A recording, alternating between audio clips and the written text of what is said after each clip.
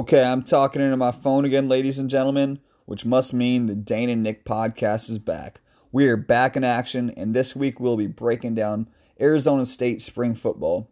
We're in the middle of a 12-part series here. This is part number 4, breaking down each and every individual team in the Pac-12 for spring football. But again, this week we will be focused on the Arizona State Sun Devils. So, really quickly before we dive ahead, if you take a look back at ASU's football season last year, they finished 8-5 with a nice win against Florida State in the Sun Bowl. They also beat rival Arizona, and had a huge upset over the Oregon Ducks.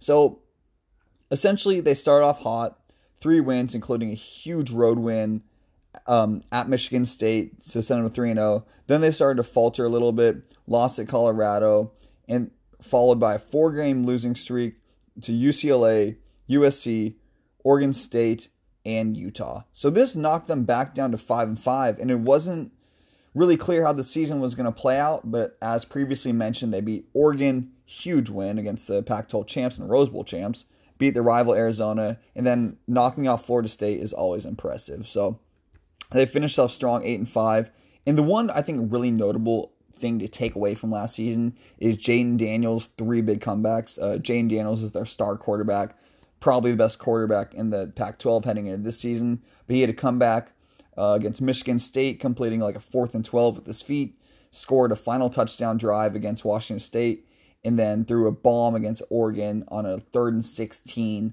to seal that victory for them. So having Jayden Daniels back is absolutely huge. Now, as always, this is Dane and Nick, baby. The podcast, la fun, whatever. Bottom line is, we're here to give you some quick information, some water cooler information. We'll take a deep dive into the facts, but bottom line and whole point of our podcast is to get you in and out and quick so you can get some quick water cooler information, then get the heck out of here. I got live, our publishers got live, Dane's got live, and you all got lives right now. Or maybe you don't with what's going on in the world. But in all seriousness, we'll get you in and out quickly. And yeah, that's what I got. Someone texted me, threw me off. Why are you texting me, full-time job? Why are you just going to text me like that? So, my preview for the Sun Devils this year, I'm not sure, honestly, exactly what to say about them. They should have really nothing on offense with the exception of Jayden Daniels. They returned a very talented defense led by a new defensive coordinator in Marvin Lewis. So Dane's going to break down their schedule in its entirety at the end of the podcast in his closing segment, take us out.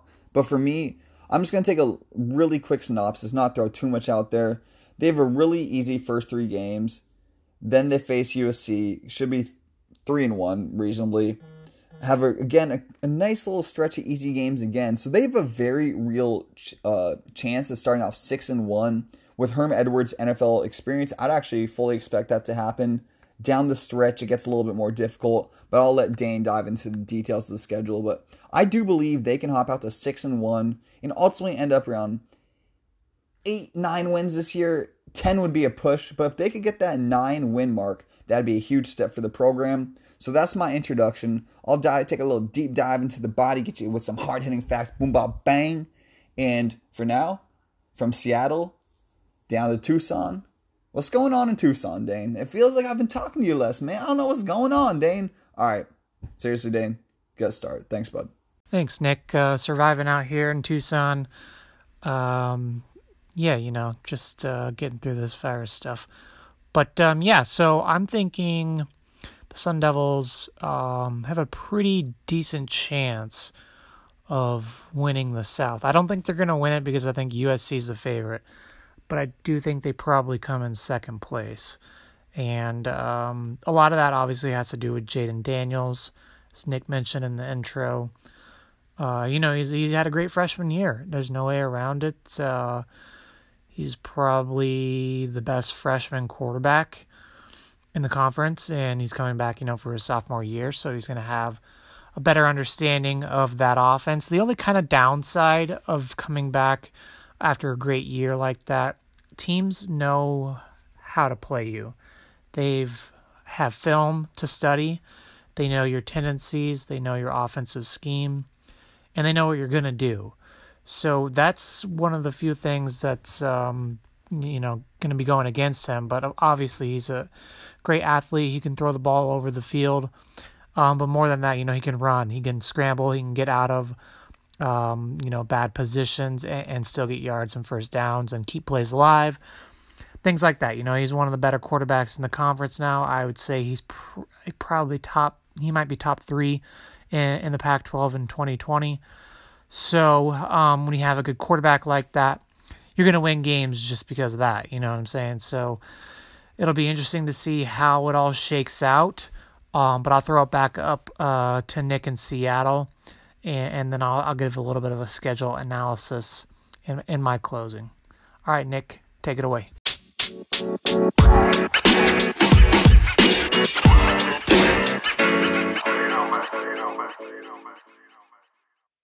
Okay, so love to have a lot of fun in the introduction. Get you ready, get your viewership popping. But so as I step into my body portion here, I am gonna take a little bit deeper dive. And this week I'm actually gonna start with the new defensive coordinator in Marvin Lewis. Obviously, he's the longtime head coach of the Cincinnati Bengals in the NFL.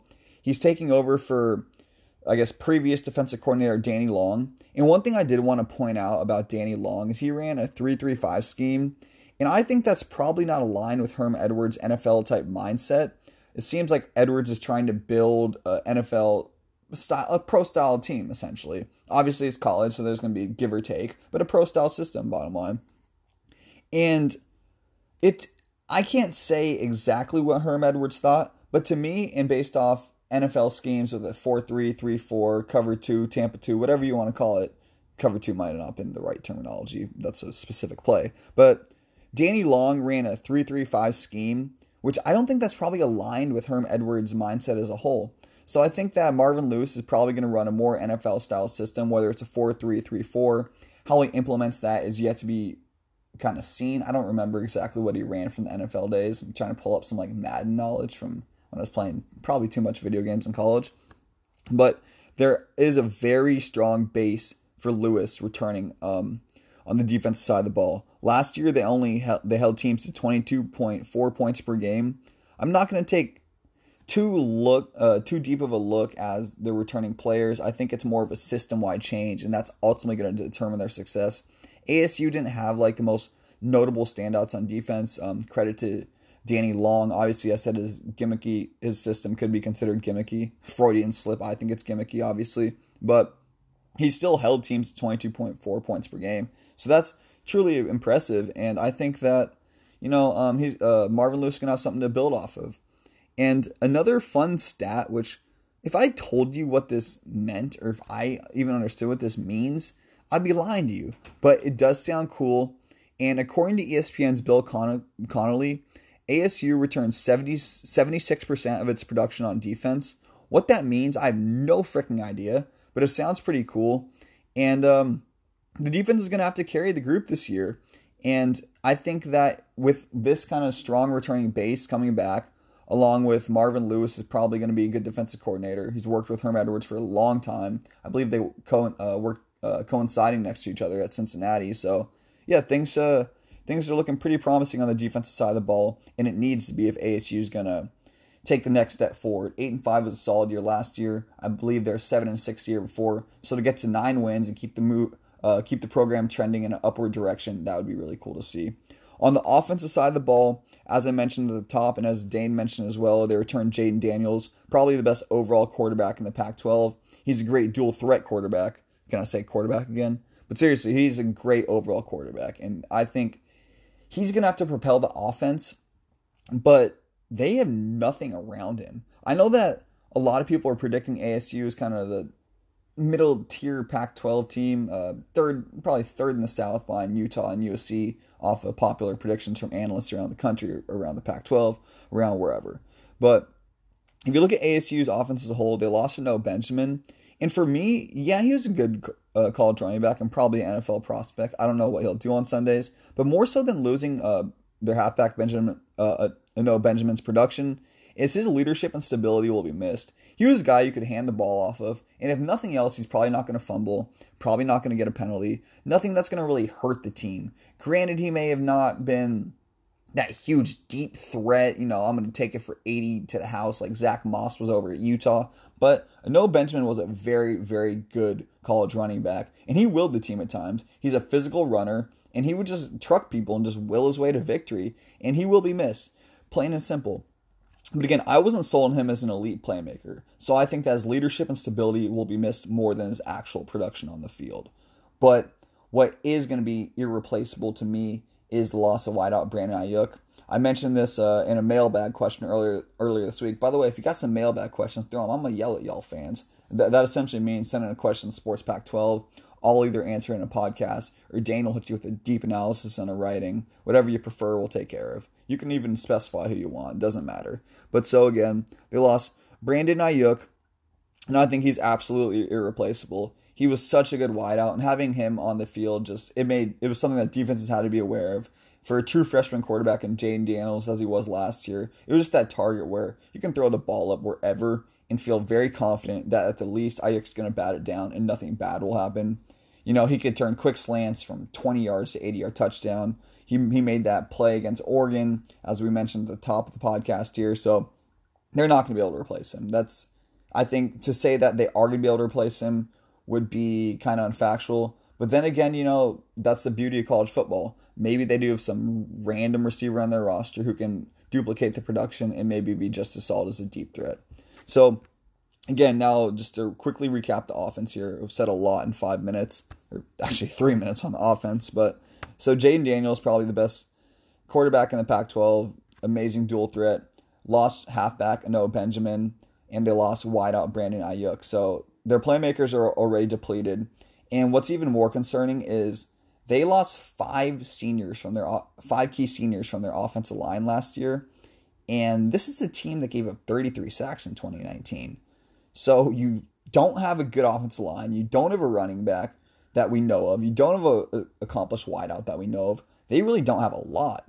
And this can be very, very tricky for a quarterback who now, as Dane mentioned, teams now have some sort of game plan to figure him out because he's not a freshman, he's a sophomore. There may be some tendencies that they can analyze and take advantage of. So with no offensive line, no wide receiver, no halfback, it's going to be very difficult. Why did Rapify just pop up on my screen? Does anybody know what Rapify is? I think it's just wild. So seriously, what is Rapify? That always pops up on my phone. Someone got to answer. Just mail back that question about the Rapify thing. For real. All right, so anyway, to finish out the offensive segment here, they also have a new offensive coordinator in Zach Hill, who's productive at Boise State. Some people feel that his system may not allow Daniels to create, which Daniels can do with his awesome feet and footwork. But we'll see how Zach Hill implements that. Herm Edwards is a great coach, so you can't really make an analysis. We'll just see how Zach Hill really runs the system. So again, literally knew everything with the exception of probably the best quarterback in the Pac-12. Very interesting offense, but the defense will have to carry them, that's for sure. As long as Jayden Daniels can protect the ball, I think Herm Edwards is a good enough coach with that easy schedule early on to get them some victories. And kind of some random facts here to close out Mike's segment. One thing that could really hurt them is ASU had 8 early enrollees that Edwards now can't see in the spring ball, and two of these are running backs in Daniel Nagata and DeMonte Trayanum. Wow, that's a tough name. Trayanum, I'm not sure how to say that. And linebacker Jordan Banks. And those were all 4-star recruits. So 8 early enrollees that Edwards can't see in spring ball, including 3 4-star prospects, 2 of them running backs, and 1 linebacker. I think this could actually really hurt the Sun Devils. Not that the players won't be able to play, but just that essentially Edwards won't know who to start, who to fill in, and he'll have to do it in limited time. With that being said, I'm going to have Dane take us out. Thanks for listening as always. And seriously, hit us with the mailbag question. If you're looking for a more maybe in-depth answer, Dane might be your guy. He always has great insight on his writing columns, his writing pieces. And if you want me to yell at you, I may do it. So shoot us a mailbag question for via podcast form. Thanks for listening. Dane will take us out from Seattle, but back down to Tucson. Deuces. Right, yeah, thanks. Good stuff, Nick. Well-researched, thorough, as always. So yeah, ASU beginning the year off with Northern Arizona. Always a fun game. Arizona and Arizona State play in AU almost every year. and it's not a rivalry, and it's never really close. It's just kind of fun because the NAU fans come down from Flagstaff, and it's usually a feel-good game for both teams. And then Arizona State goes to UNLV in Las Vegas, so count that as 2-0.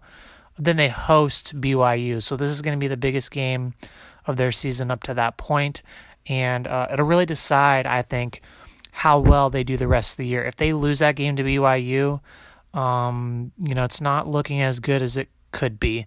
And if they beat BYU, well, then they're heading 3-0 into Los Angeles to face USC. And let's say they get to 3-0, that game against USC is going to be the biggest game of the year for the Sun Devils. If they can come away with a victory in LA over the Trojans, man, they could probably win the South. So that opening game of the conference play is going to be huge. I don't want to say it could decide the South race, but it's going to severely or substantially affect the South. And then they host Oregon State, they host UCLA, they go to Colorado, they go to Wazoo, they host Cal, and then they go to Oregon. So all those games that I mentioned before are probably victories except for the Oregon game. So I think the Sun Devils handle Colorado. They take down Wazoo, beat Cal at home in Tempe, and also beat UCLA in Tempe. So that's a pretty solid outlook right now. We're probably looking at 2 or 3 losses at this point of the year. And then they host Utah, which is a toss-up. You never really know how that one's going to shake down. If I had to guess, I'd say Utah might get the edge slightly, but ASU could probably win that one too. And then they finish the year off in Tucson against Arizona. Normally you would say that's a victory, but you never know with rivalry games. That's a question mark. I would probably predict ASU to win right now, and I'd be surprised if they lost to the Wildcats. But so just judging on that, you're looking at maybe as few as 2 or 3 losses, which is really going to set them up for a really good bowl game. They're going to compete in the South. And like I said, that game against BYU is huge. That's on September 19th. And if they win that game, man, the game on the 26th of September against USC is going to be the biggest game of their season. And if they can win that one, I think they probably win the South. And if they lose that one, they probably come in second. So, overall, looks like a decent non-conference, that BYU game, as I mentioned, and then somewhat favorable conference schedules. So we'll see how it all shakes down for them. Obviously, Jaden Daniels is going to be the biggest factor. His development, his continued growth is going to make or break their season. And if he has a great year, then the Sun Devils are going to have a great year. I think it all is going to come down to that.